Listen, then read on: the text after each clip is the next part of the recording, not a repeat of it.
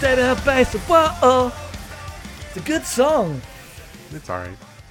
You came around to the song. I don't prefer it over Raise Your Flag. No, I never asked you to. Well, you were like, it's better, and you're wrong. Yeah, but whatever. So long as you think it's cool. Though specifically only for the ones in the OP, because the actual full version of Raise Your Flag is too slow. It starts too slow. Yep. Doesn't get going for like a minute. And I need him to stomp in that puddle and then to go Raise Your Flag. I'm so excited for our Gundam show to sound like that song. What, in 2027? Yeah, I don't care. It feels like a victory lap at that point, right? To me, yes. Personally, right now, to get that song be our Gundam song. I mean, it will be. Yeah. We'll be doing this for so long. Right, let's begin this podcast. I thought we were beginning the podcast. Oh, are we on the podcast? Are we on the, I have no idea. You're editing. So. Yeah, sure. Hey, welcome. We've been on the podcast this whole time. This is your uncle's beach house. Yeah, episode 8, 9? Episode 8. Okay. This is Beach House. This is just an episode that we did. So, no, and that's not a Patreon episode, which means, as you said earlier, there's no obligation for this to be like long content that someone's paid for. We don't know how long this is going to be. It's going to be an episode. We watch the anime, we talk about it. If we don't have much to say, this will be a short episode, but we'll make it fun. We watched the show Log Horizon, the first season. I was told I needed to watch Log Horizon for us to do a podcast about it. Yes, I wanted to watch Log Horizon. Well, I was watching Log Horizon and I was having a very good time with it. Our very good patron, Jackson Tyler, wrote in and said, do Log Horizon, and I can't say no, so... Yeah, no, I used my executive power to get one on the books. I don't think I've used my executive power. You haven't. You need to make us watch an anime. Yep. Batman the animated series. You know, we could, but we'd have to watch 12 episodes of it. You made me watch 25 of this. Yeah, you know what? 25, fine. It's still only like a third of Batman. So I know. God, but. We watched Log Horizon, which is a show from, I believe, 2014, based on some light novels, that is about... Stop me if you've heard this one before. A boy wakes up one day and discovers that he is trapped inside an MMO. Yes. There you go. It's one of those. It's the isekai shows. It was always recommended to me as the good one of them. Yeah. Everyone, whenever you talk about isekai, because people talk about isekai as a scourge on modern anime, everyone's like, but Log Horizon, that's the good one. Yep. So I watched it, and I had a mostly very good time with it. I was like, yeah, we need to watch this. It does some things that is kind of in our wheelhouse. I want to see how you feel about it. And that's why we're here. Yeah. You want to tell people what the actual plot of this thing is? Well, first of all, I was going to say it was directed by Shinji Ishihara and written by Toshizo Nemoto. I assume the light novels are written by someone else. Yes, Mamari Tono. Those are the credits. Got to get them out of the way when you're doing professional podcasts. Yeah. But yes, the plot is that so everyone wakes up one day and they're in the new MMO, but it's not a Sword Art Online thing where they are like trapped inside a VR MMO. They're literally embodied inside an MMO and they don't know why and they can't get home. And the series progresses from there. And the specific point here is this is not a new MMO. This is a long-running MMO Elder Tale that most of our main characters have been playing for years and fell off of and came back for the new expansion. Yes, a new expansion was released. Everyone's playing it and they all woke up in the world. And it's existed for like a decade. And it is based on the Half Gaia project, which means it has the entire world at a 2:1 scale. Yes. But yeah, specifically it's like the people, like everyone who came back for, like it's just like the 30,000 people who came back for this expansion because it like on the first day when the servers updated, because this is not like a huge popular game where hundreds of thousands of people got stuck in it or something. Yeah, so everyone is transported to this world somehow, and they have to essentially start inventing society. They are in a new world, and they have to decide how they want to live, and that's the the thrust of the plot for the first 12 episodes, and then once that's kind of a bit established, then they start throwing complications into the mix, and new situations to deal with. And that's really the plot. There's no overarching quest or goal. It's not like, because Sword Art Online has a thing where I'm like, you got to get a floor of 100, and that's then the secret of the game will be unlocked or whatever. Okay, it's bad anime, but it doesn't have that kind of immediate target. It's just kind of a group of people trapped and figuring out what to do. Yeah. So, part of that is because most of the main characters are at the level cap before this expansion. They're all, god tier players, so the actual game mechanics are uninteresting to them because they've already played all of it. Yeah. It's pretty good. So I guess I'll start with saying that, first of all, if you've not watched the show, then we're not going to do a full in-depth summary. We'll do our best to kind of summarize it. So the main character is someone called Shiro. Villain. Shiro the villain. Who is the prototypical smart guy anime teen who is good at the strategy. Classic, one of those. He does the thing with his glasses, as they all do. And he is a legendary player who was part of the Tea Party back in the day. Nothing to do with the Tea Party. The debauchery Tea Party, thank you. The debauchery Tea Party. Yes. Who were just just super players in a group. Not even a guild. They were just in a group that played together.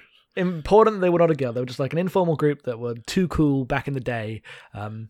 And he's here, and he has to decide what to do in the new world, and eventually decides, because first of all he's being cool loner anime guy and walks around with a couple of people who he's his friend who is the what's his friend name, the one that Naotsuku. It's been 2 months since I watched this. So you hang on with him and Asachi. I can't actually pronounce her name directly. What is her natural name? Akutsu. Now I'm just doing it. Akatsuki. Fuck. Akatsuki. Who rules? She's great. She's an assassin who's decided to just follow him for reasons of loyalty, and obviously she has a crush on him also, but that doesn't really come into it in this season that much. And so they kind of go around and do them stuff, but he's feeling the pull of the world around him, and he has to decide, where am I going to settle? What am I going to form a guild? Am I going to do this? He starts working for another guild and kind of does their gives assistance to them, goes and saves a girl from another village that has not been as lucky as Akihabara and how it's developed. It's kind of a rough and tumble town. Everyone's just stealing from everyone all the time. And he decides that he has to make sure that no one is going to be shitty to each other by inventing the government. And then that's the main focus of the first arc, is that he gets his guild together. He discovers how to cook in this world, and they use that the information being exclusive to them to get enough money to buy the registry building. Which means he can decide who's allowed to access it, and through the power of that force, create something called the Round Table, which is just all of the biggest guilds have their representatives, and they all decide on the policies of how everyone lives, and they decide to invent. They are in a new world. They have to invent how to live, and they all decide to invent representative democracy. Yeah, but one that's rigged from the start. So representative democracy. Yes. But not even naive representative democracy. He literally buys the land and says, you join this Senate or I'm basically cutting off your ability to do banking. Yep. And so that once that's established, they then have to start engaging with the people of the land, who are the NPCs. Luckily, this doesn't play that as a twist. They are all sentient, and there's a pre-existing culture that has been there the entire time the MMO's been running, and they have to start engaging with them. They have to go on what's the word? An envoy to a city, do a diplomatic meeting because they need some assistance, but they don't want to admit their weaknesses and blah blah blah. And that's all very interesting. Now that kind of gets interrupted by a goblin invasion. They're not sentient. Don't worry about it. Which is kind of where the series starts losing its way a little bit.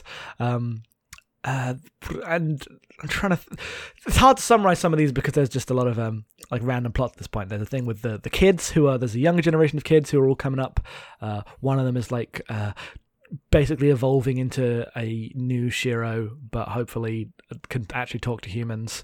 One of them is Rundlehouse, who is a person of the land. He dies, and then Shiro is like, I have to save him. And because he's a scribe, he like uses his powers of his like class and realizes that because it's no longer a game, he can use them in new ways. He can like make new documents. Basically invents a magical contract that can transform Rundlehouse from being an NPC who cannot regenerate because he's an NPC to being an adventurer, who are the players who obviously revive at the cathedral. Raising a lot of questions for what that means for every other person of the land who is now mortal by Shiro's own choice. But that doesn't really get explored for the rest of the season. And the last thing that happens is they try to throw a party, and another town tries to invade by just being shitbags at the festival. And Shiro realizes that although he may have like invented a society, he can't like fight against bad faith attacks. Like he can do army stuff, but he can't fight against people being shitty in your Discord, basically. Yes. So I appreciated this stuff, and then it ends with him coming face to face with the leader of another town who has decided to like, I'm just the monopoly in charge of everything, and everyone does what I say. And I want to team up with you because you are the other power here. And he's like, no, I rule the world a different way. You will be my rival, and we will all see how this world will progress together. And he decides that he has to do something far more drastic in the way the world works, but no one ever says what that is because that's going to be season 2. Yeah. So that's the broad plot. Sorry for the awkward summary, but it's kind of an awkward show in the plotting. It's very the light novelness of it shows through. Yes. It is not as like episodically strong as you would want, but I had a very good time with it for the most part. You were less good because I watched it going, this will probably be bad, and then was surprised at how much I like it. And you watched it with I've said this is good, and you were surprised by how many holes it had. Yeah, that's a fair assessment. Surprised may be the wrong word, but at least the introduction deeply was different. Skeptical of its ability to pay off anything it set up originally. Yes. So, how do we want to do this? Do we want to talk about characters, or do we want to talk about like the themes? I will let you decide. We'll go through a couple of characters first. Not everyone, because there's a wide cast. Yeah. But we'll not Shiro, because that is talking about themes on some level. Okay, we'll save Shiro for last then, because that's the actual big discussion. Yes. But I want to talk about how I like everybody on this show. All right, let's start off with biggest disappointment, best surprise. One person, my cat boyfriend Nyanta, who shows up in like episode 3, is a Catman, a dashing swordsman Catman chef who cooks a mean meal and is even meaner with a sword and a witty barb, and then immediately drops out of the plot after like episode 8. And he's still there. Only shows up to like say a couple lines and then go back to cooking. It's so I thought he was going to be a major character, like on the level of Akatsuki. That's not how this works. So Nyanta has this thing where there's multiple characters like this, where there's these characters that matter to the plot by way of being important to the structure of the like groups, but they don't have anything to do. Mm-hmm. And Nyanta's one of those. But he is the coolest person ever because he's a cat man who rules. And he cooks. He does cook. He's introduced in the first arc when they go rescue Sarasa. I was very distracted because you said he cooks like someone would say he fucks, which is true, he does, but I wasn't ready for it. I meant that he cooks because he cooks. Yeah, but you were like, he cooks, and I'm like, yeah, no, he sure does. That's not what I meant, but thank you. He does. I wouldn't deny it. I would never deny that. Because I say he's with Sarasa at the start of the plot, and they go to rescue her on behalf of the guild run by these two ladies, the Crescent Moon Guild, run by the two mums of the world. Yeah, Marielle and Henrietta, who we'll get to. who we get to. And they go rescue Sarasa. Sarasa is just the most crying small girl that's ever been in an anime. Yeah. She's precious, and she loves Nyanta because he's a strong cat man, and who among us doesn't? Yep. And then they go and rescue her, and they have a very cool fight. One of the only actual cool fights in the series. The only cool fight so far, so... Some of the stuff with the kids is alright, but yes. Yeah, but it's not like, here's a cool scene of tactics with, like, a good resolve in the same way that stuff was. Mm-hmm.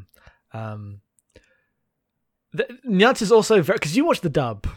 Yes, I watched the dub. And then you sent me the scene that sold you on the entire show, which was unfortunate because he never did anything this cool ever again. Yes. But Nyanta just being like, just completely antagonizing this dickbag. Yes.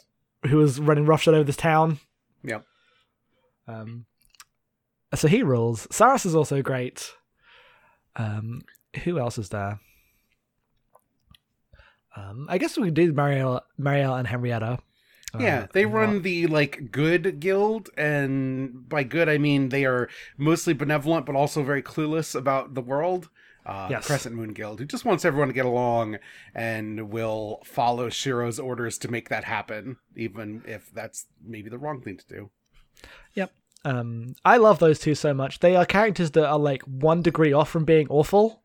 Like a lot of things in the show, actually, I think it takes tropes that are terrible in a lot of shows, right? Like, yes. These can go so bad so fast, and we've seen that a million times, and somehow manages to have them, for the most part, not do that. Yes. Well, Henrietta's like the ditzy one, and Marielle's like the very buttoned-up business lady, except every time she sees a cute thing, which includes Akatsuki, she flips out and has to, like, hold it and pet it and love it forever. One of those types. One of those. But are mostly played as, like, good. Like, they're not as bad as that could be or sounds on the face of it. Yeah, so, like, Akatsuki is, like, small, yes. But is, like, in her 20s. Yes, the thing here is everyone's an adult, except for the actual kids. Except for the actual kids, yes. So when she's just like a small ninja girl who is going to get petted by this lady and feels like, oh, why are you doing this to me? None of it is people being gross to children, which honestly is all you need to make anime. Like, even if it's not my thing, I don't feel skeeved out by it. Right. It's just someone liking cute things and it's all fine. You know, it's weird that that's a trap that anime falls into so much. Yeah. What if everyone wasn't in high school? It's so easily fixed. You know? Then there are the kids themselves. Yeah. There's Rudy, who is the Rundle House, who is the person in the land, with all the names of the people I've forgotten, and I can't go look at the characters. I've only seen season 1. There is Toya and Minori, who are twins. Yes, okay, Minori's the one I was thinking of. Yes, Minori is like a healer she's dressed like a shrine maiden, and Toru's like a samurai, and neither of them are very good at their jobs to start off with because they're kids. Also, they are being held captive. Yes, they are being kidnapped by a guild that is using, basically, like, attracts all these children who are new players and, like, demands their EXP potions and uses them to power level to the expansion level cap, which is pretty good. That is it. That is one of the things at the start. I was like, damn, this show's good. It's about interesting things and not immediately the most obvious things that this premise does. Yeah, so those two are really good. Toya is disabled in the real world, like, is in a wheelchair. Yes. And now can run and has legs in Log Horizon. Well, not in Log Horizon, in Elder Tale. Yeah.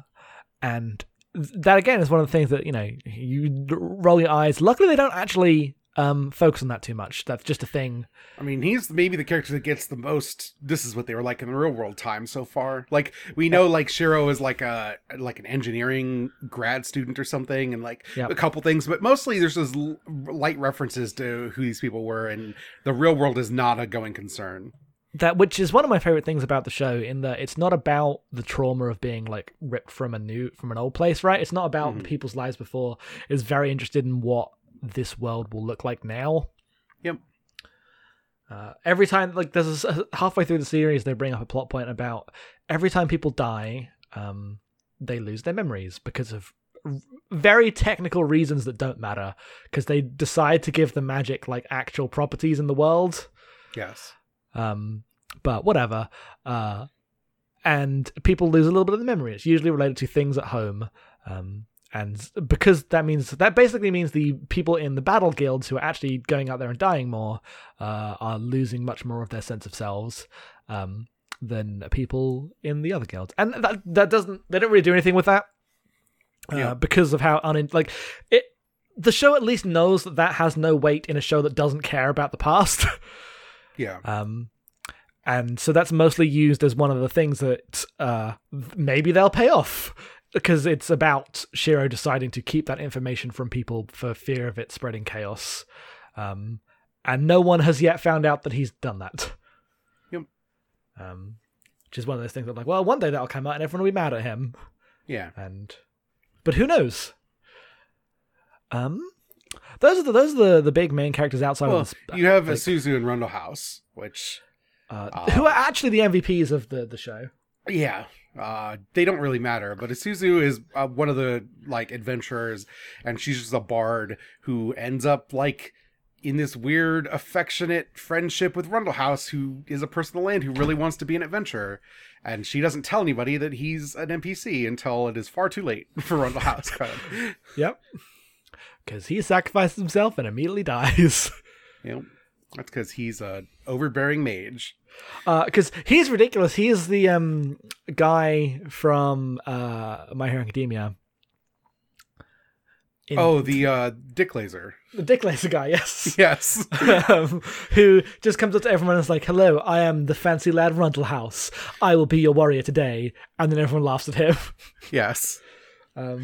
And this leads into one of the best visual jokes in the show, which is that everyone else is like so tired of his shtick, but his like girlfriend, Isuzu. quote unquote, Isuzu, is just every time she looks at her, he like fades away and becomes a Labrador.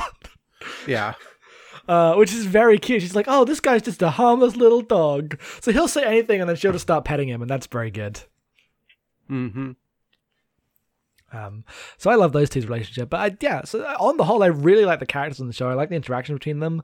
It is fun to watch them hang out and do things, which is the thing that you need to like actually get me through a show, right? Like I need to enjoy being with the people in the show. Yeah. And then we get to the main characters. There's some other ones as well. There's some. Who do we want to hit on? Because there's so many. Like we're not going to talk about the guy who has the fangirls. He doesn't matter. Yeah, but there's like Krusty and... Krusty and the princess. Yes. Linesia. Krusty is the leader of one of the combat guilds. Yeah. And is absolutely not a main character for the first half of the show, but by being the leader of one of the combat guilds, it's chosen to go on this diplomatic mission with Shiro and becomes one of the central figures of the show. And his main thing is a relationship with a princess of the land, Linesia, who he basically functions as like a kind of older brother type to. It's clear there's like romantic undertones there, like she's got a crush on him and everything, but he just kind of shows up and just tells her what to do in a way that is like, I already thought of the thing you were going to say. And that's fun. I was surprised at how much I ended up liking Krusty. It wasn't like one of my favorites, but I thought I was going to find him very obnoxious. Yeah. But he ended up being fine. Mm-hmm. I like Linesia a lot because the stuff I wanted more of was the internal politics of the people of the land. Yes. And there was a moment in that show where that like became the focus, and I was like ready for that to be what the show was about, and then a bunch of goblins invaded. Yeah, they sure did. So, before we get to the like central two characters and the actual wider theme, like I guess we'll just open the door on that stuff now, right? Yeah. So the show is about the society emerges, and Shiro forces representative democracy to happen, and the way that all goes down, I think, is really interesting and good, especially at the stuff with the cooking, because there's like a whole 5-episode span where the thing that gives them the power is the fact that they know how to make food that tastes of anything. If you make food with your like in the menu with your food making skill that you would with how you would in the video game. It just tastes of nothing. It's just a bland nothing. Everything is fake. But if you actually find the materials and have a high enough cooking skill and cook it with real fire, it works. You can actually cook food. And so they start selling this food to the rest of the adventurers, and this is a big deal because there's now food that they can eat, and it ends up being like a short story about the way that profit motive completely like pulls societies into a whirlpool. And I really like that because I was like, this was the part where I was like sold on the show, because I, unlike you, who was sold as being a good show, had no fucking idea that's what the show was about. So it was just like blowing me away, being like, oh, I guess they're talking about these things. These are all intentional things that the show is going to actually talk about with a world building, right? Like, it means something when you have the ability to make things that no one else can make. These are things that put you in an advantageous position to others and that you can exploit to like build the society you want. The way that all that stuff fell into place was really good. Yeah, it's not bad.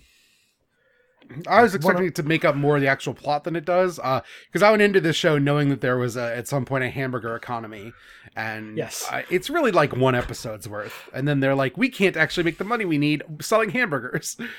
Yeah, then he buys a thing and makes the round table, and the way he does that is, I think, pretty cool. But this comes to like the biggest disagreement we have about the show, in that I think the show's more critical of Shiro than you do.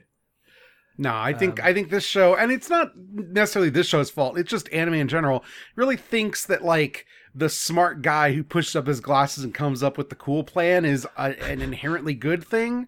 And I just don't agree, but I think the show definitely thinks that. And so my feeling is that the show likes him, right? It's not. I'm not saying the show doesn't think he's cool, but I do think the show is about him trying to learn to be a human being. Like, he doesn't talk to anyone at the start of the show and then realizes that's not a way to live, so he actually forms a real guild that can actually make real impact on the world. And these are things that he has to learn to do. Because at the start of the show, he's literally just wandering from place to place, trying to be that kind of cool guy. It's not like he learns for by other characters critiquing that. It's like he gets the opportunity to express his like state of being, see the flaws in it, and then decide to be like a better person, but not in any way that holds him to account for all the things that he's done. Because none of that ever actually comes into critique. Like, characters literally go around calling him the villain with the glasses, but nobody grapples with the fact that they've turned their entire government over to someone they all acknowledge as a villain. Right. And that is the thing. These are the these are the checks that it has to and might not cash in season 2. Also, like 4 different women are in love with him, and it's just the same anime protagonist problem where they are writing for an audience that's going to identify with this fucking shitlord here, and so they have to make him the best and smartest and coolest that all the girls like, and I'm just not here for it. I understand that. My takeaway on it was that because when I was like pitching it on Twitter and stuff, the thing I would say is it isn't like not one of these shows. It is absolutely 100% one of these shows. Mm-hmm. It's just also cares about its world and its characters and has some empathy for them. Halfway. They half-ass that too.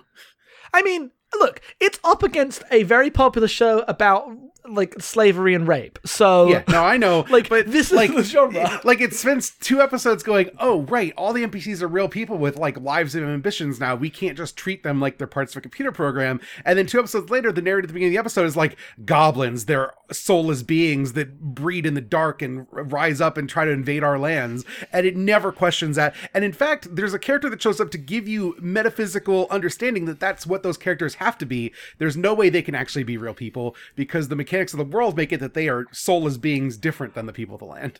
Yeah, so it has a bit of the Harry Potter problem. It has a lot of the Harry Potter problem.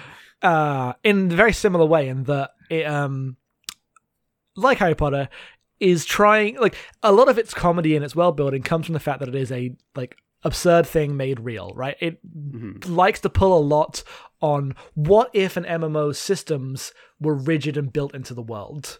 And a lot of the plots are like, the food plot is that, and the way all the battles goes about that. And that's a lot of how the world progresses. But then when you get to oh, that means EXP is real, and that means that monsters and because the goblins plot is an extended joke about, because they came to the MMO world and started living in society, they forgot that seasonal events still happen. Yeah, they stopped doing quests to the village, because the villagers were people now, so they weren't just handing out quests also. So they stopped taking quests to like clean up mobs. Right.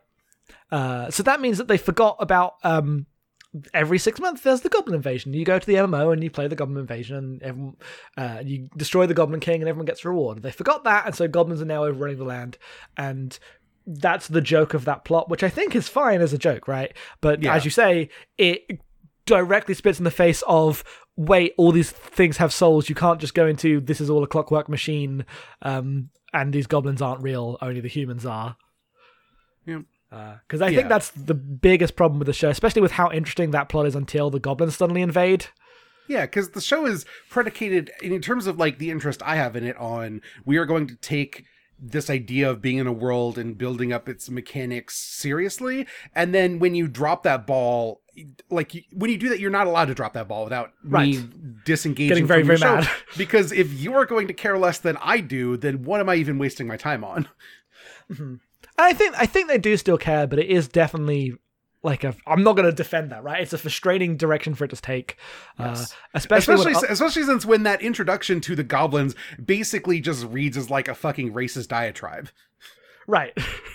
And it's in the middle of the show being on top of its game, as they basically invent this like libertarian state where like, the difference between the adventurers and the people of the land, the adventurers are free to choose what they want, and then they come into the people of the land who have much more rigid class structures, and have to acknowledge that they can only say that because they're all cool people who just learned at an MMO and can do everything themselves, right? Like their libertarian society exists and can function because they have everything they need, but like they're almost like play acting at having a society, right? Yeah. And it's like asking those questions and like starting to get real about them, and then a bunch of goblins invade and they all deal with that, and then that never comes up again. Yeah. So that was like my biggest frustration with the show. I still enjoy it because I like the characters a lot, and I think that the rest of it's not like the themes aren't interesting. I still think it's a decent one of these, but it definitely steps back from the edge of being really good. Yeah.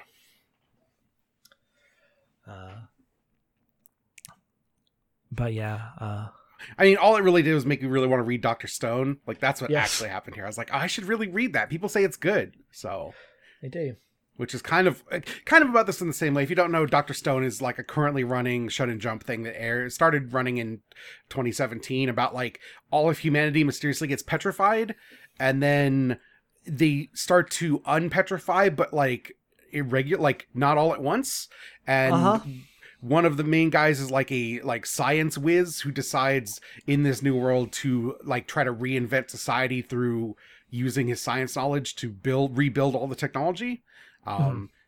And starts basically like in like early, like, let's try to rapid development man, but then it breaks into like might makes right societies versus this like science utopia.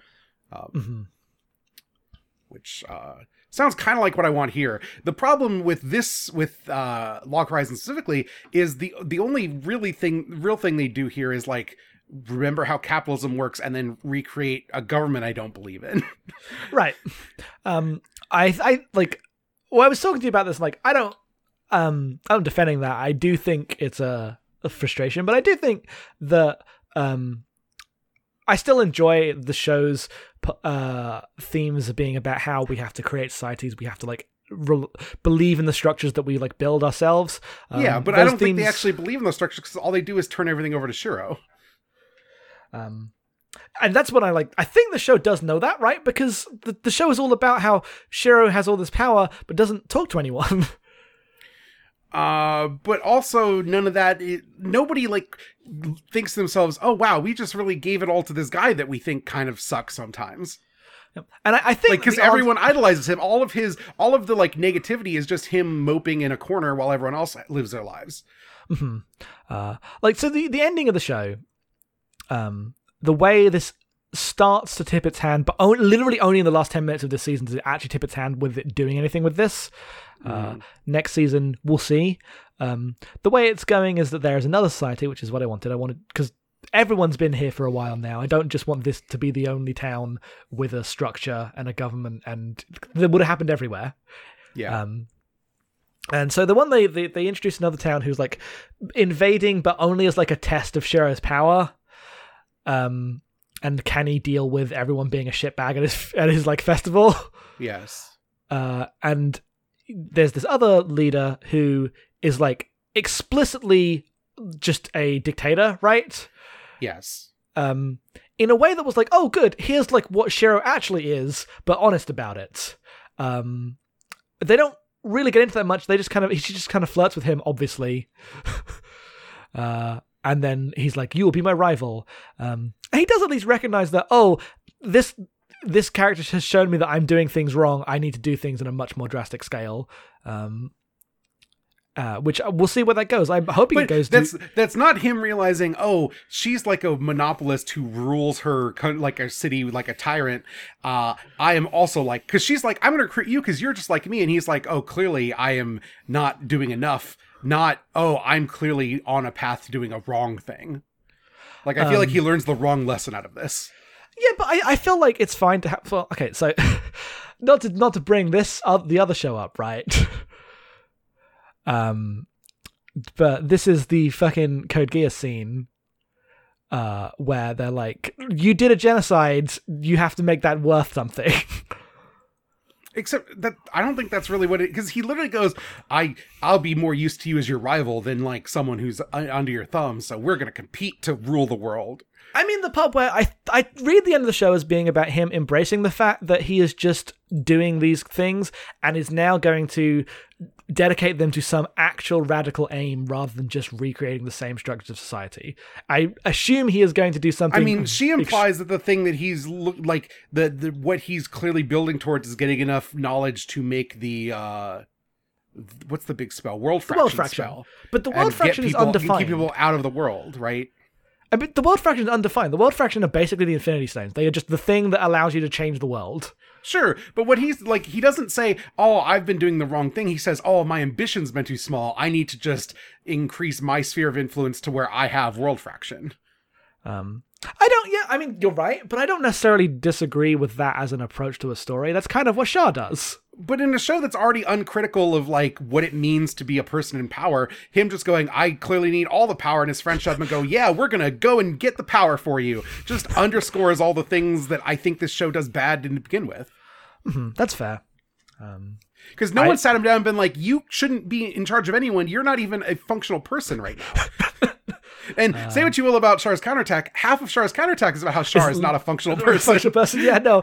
I mean, that's why I like this stuff, because it's dealing with that things, but it is not as good as Char's counterattack. What do you want from me? Not as good as Char's counterattack might let me down in all the same ways when I get there. So, like, I don't, like... The reason I'm like, right now is I don't have good, like, stringent responses to this. I just like the characters and I want to see them win. Yeah, I mean, me immediately, like, really loving a character that turned out to be a, like, third-tier character importance at best was a real bummer. But also, like, yeah, I was expecting something more ambitious out of this. Like, I probably just don't like isekai. I'm almost certain I don't like shows adapted from light novels, because I feel like they all have this problem where they just kind of meander through, like, here's a new set of challenges for everyone to, like, tackle this time.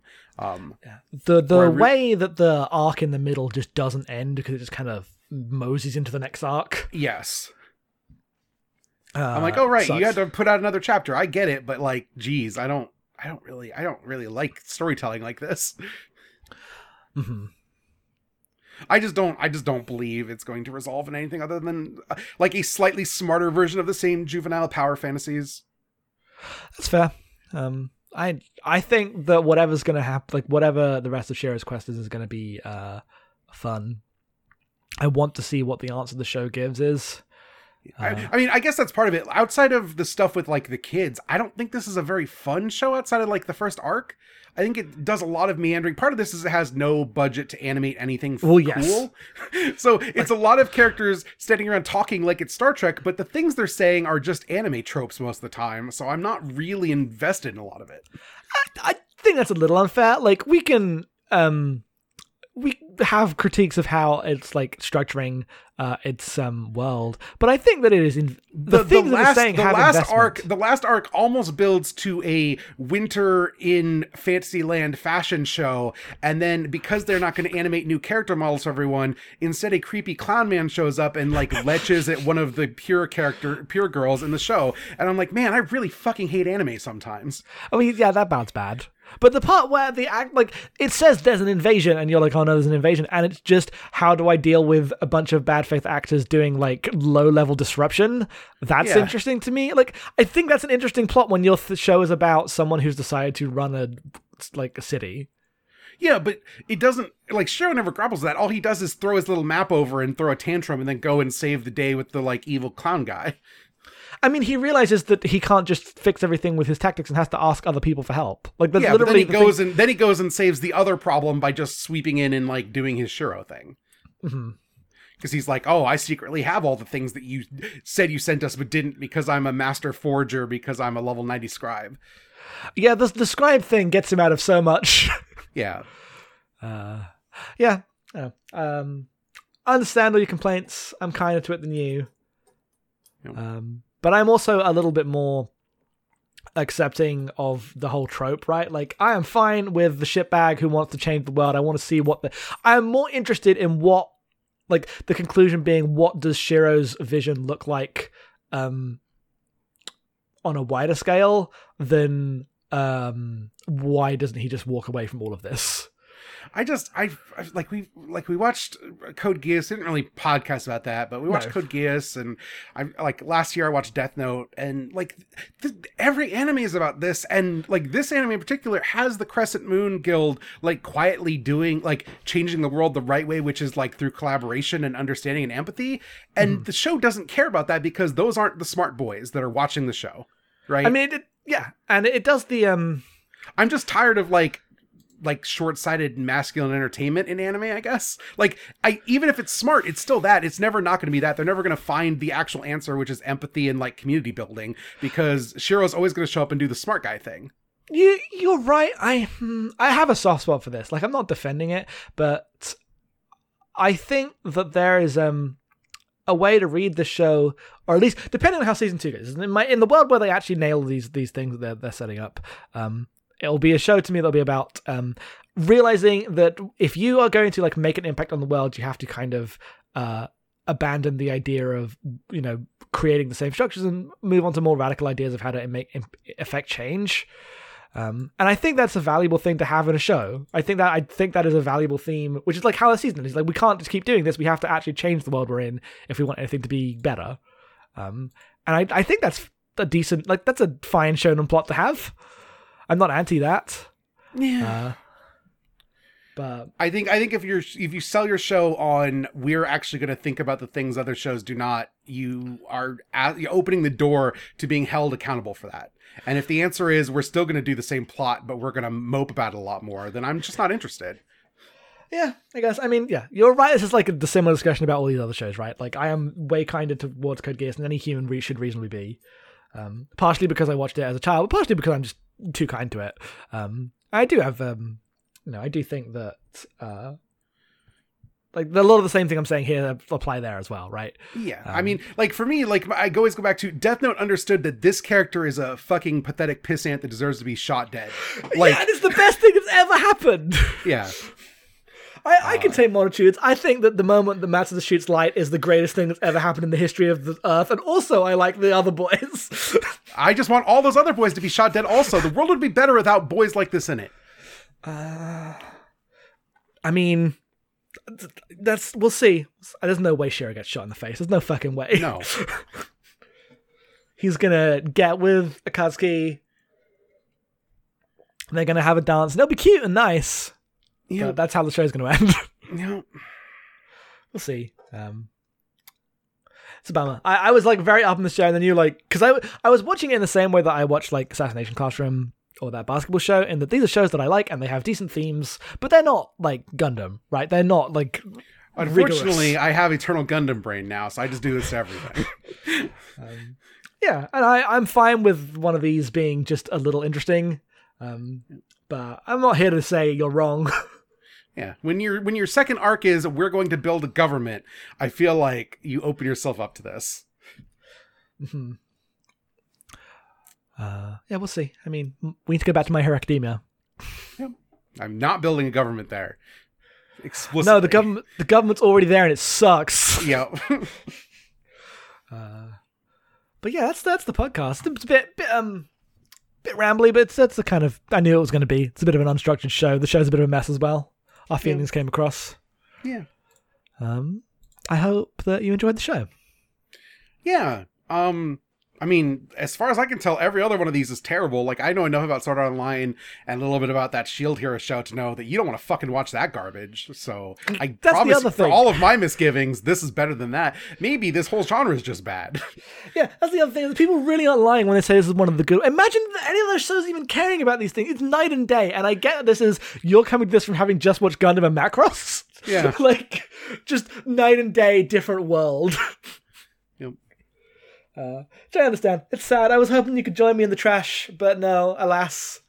I might go on to season 2. I'll let you know if it does anything interesting, and then if there's another one of these, it'll be because Jackson watched season 2 and asked me to do so. Because if I don't get we have things that we can talk about here, I'm not going to carry on. Like, I like this show well enough, but I have enough shows I actually really like that I'm watching. The problem is all I watch is like a top tier all time banger anime right now because I'm trying to fill in 40 years of not watching anime.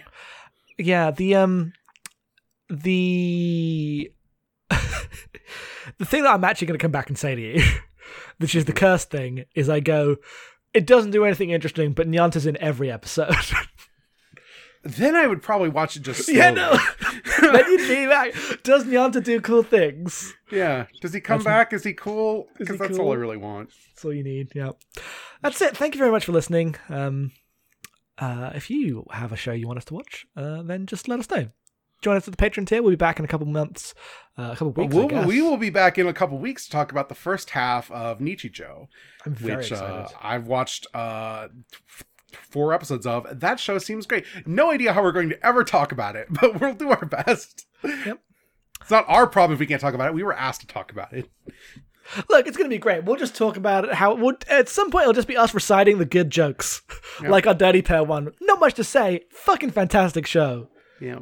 Yeah, Nichijou is really good. Unsurprisingly, the show all of my friends swore up and down is a very good comedy. Turns out it's a very good comedy. So, yep. Oh, do you like the ending theme? Did you ever come around to the ending theme? We're about to play. I did. Okay, good. I wish it had better animation, but well. It's good. Yeah, I mean, this is the Log Horizon problem, is that it would probably be a better show if it didn't look bad all the time. Like, for a little bit, I was going between Escaflowne and Log Horizon, which is just the cruelest thing you could do to a show like Log Horizon. You know what I'm going to do on this podcast, yes. Even though we don't normally do this? Yeah. I'm going to send you the Season 2 OP. Okay, it's just database again, right? Tell me when you hit and play. Because the animation is different. That's why I'm sending you this. I'm going to hit play now. They switched studios. Oh, One Punch Man.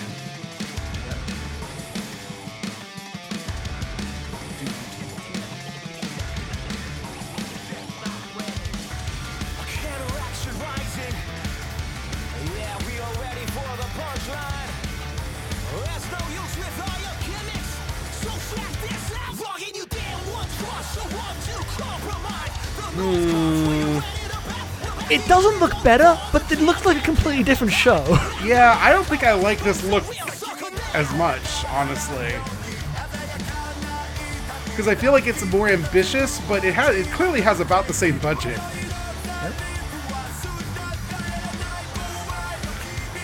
Yeah, it's the same director and everything, but it is a new studio, and the look is very different. Like, the design just got a slightly too... I feel like they're trying to go for something a little too detailed for the amount of money they have. Yep.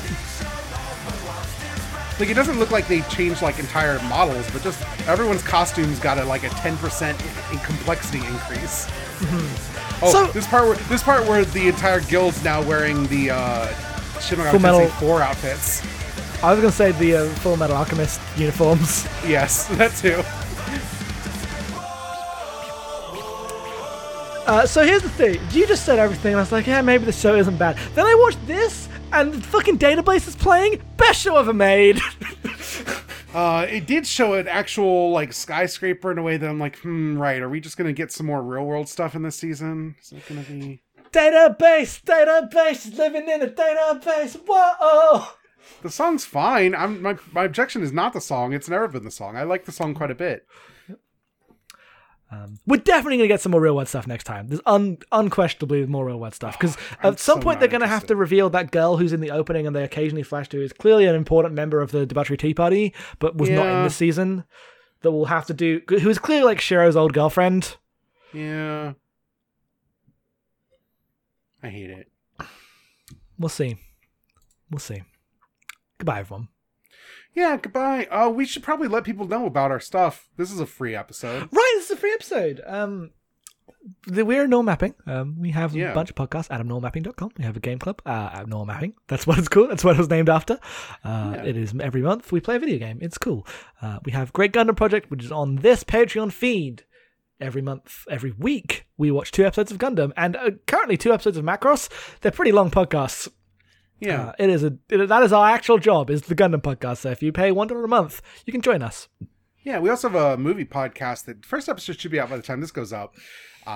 You can listen to that. The first episode is about Citizen Kane. You can find that at repertoryscreenings.com. Repertory Screenings is the name of the show. That should be out every 2 weeks. We're just getting started with that. We've had a long dormant movie podcast that is coming back, so please look forward to that. I'm very excited.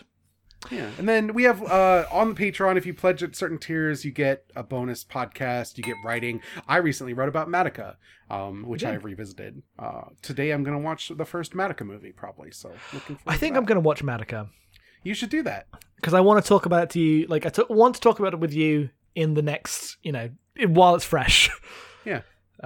Because I originally was like, I'll watch Sailor Moon first, but then I kind of fell off of that, even though I was having 200 episodes, Jackson. Exactly. But given that you've watched and you have said it's not actually a giant subversive thing you need to have understood the Magical Girls to watch. You just need to understand that Madoka isn't as subversive as everyone wanted to make it out to be, because no one finished Sailor Moon. I will watch it and have a good time and let you know how I feel. Yeah. So that's it. Thank you very much for listening. See you next time.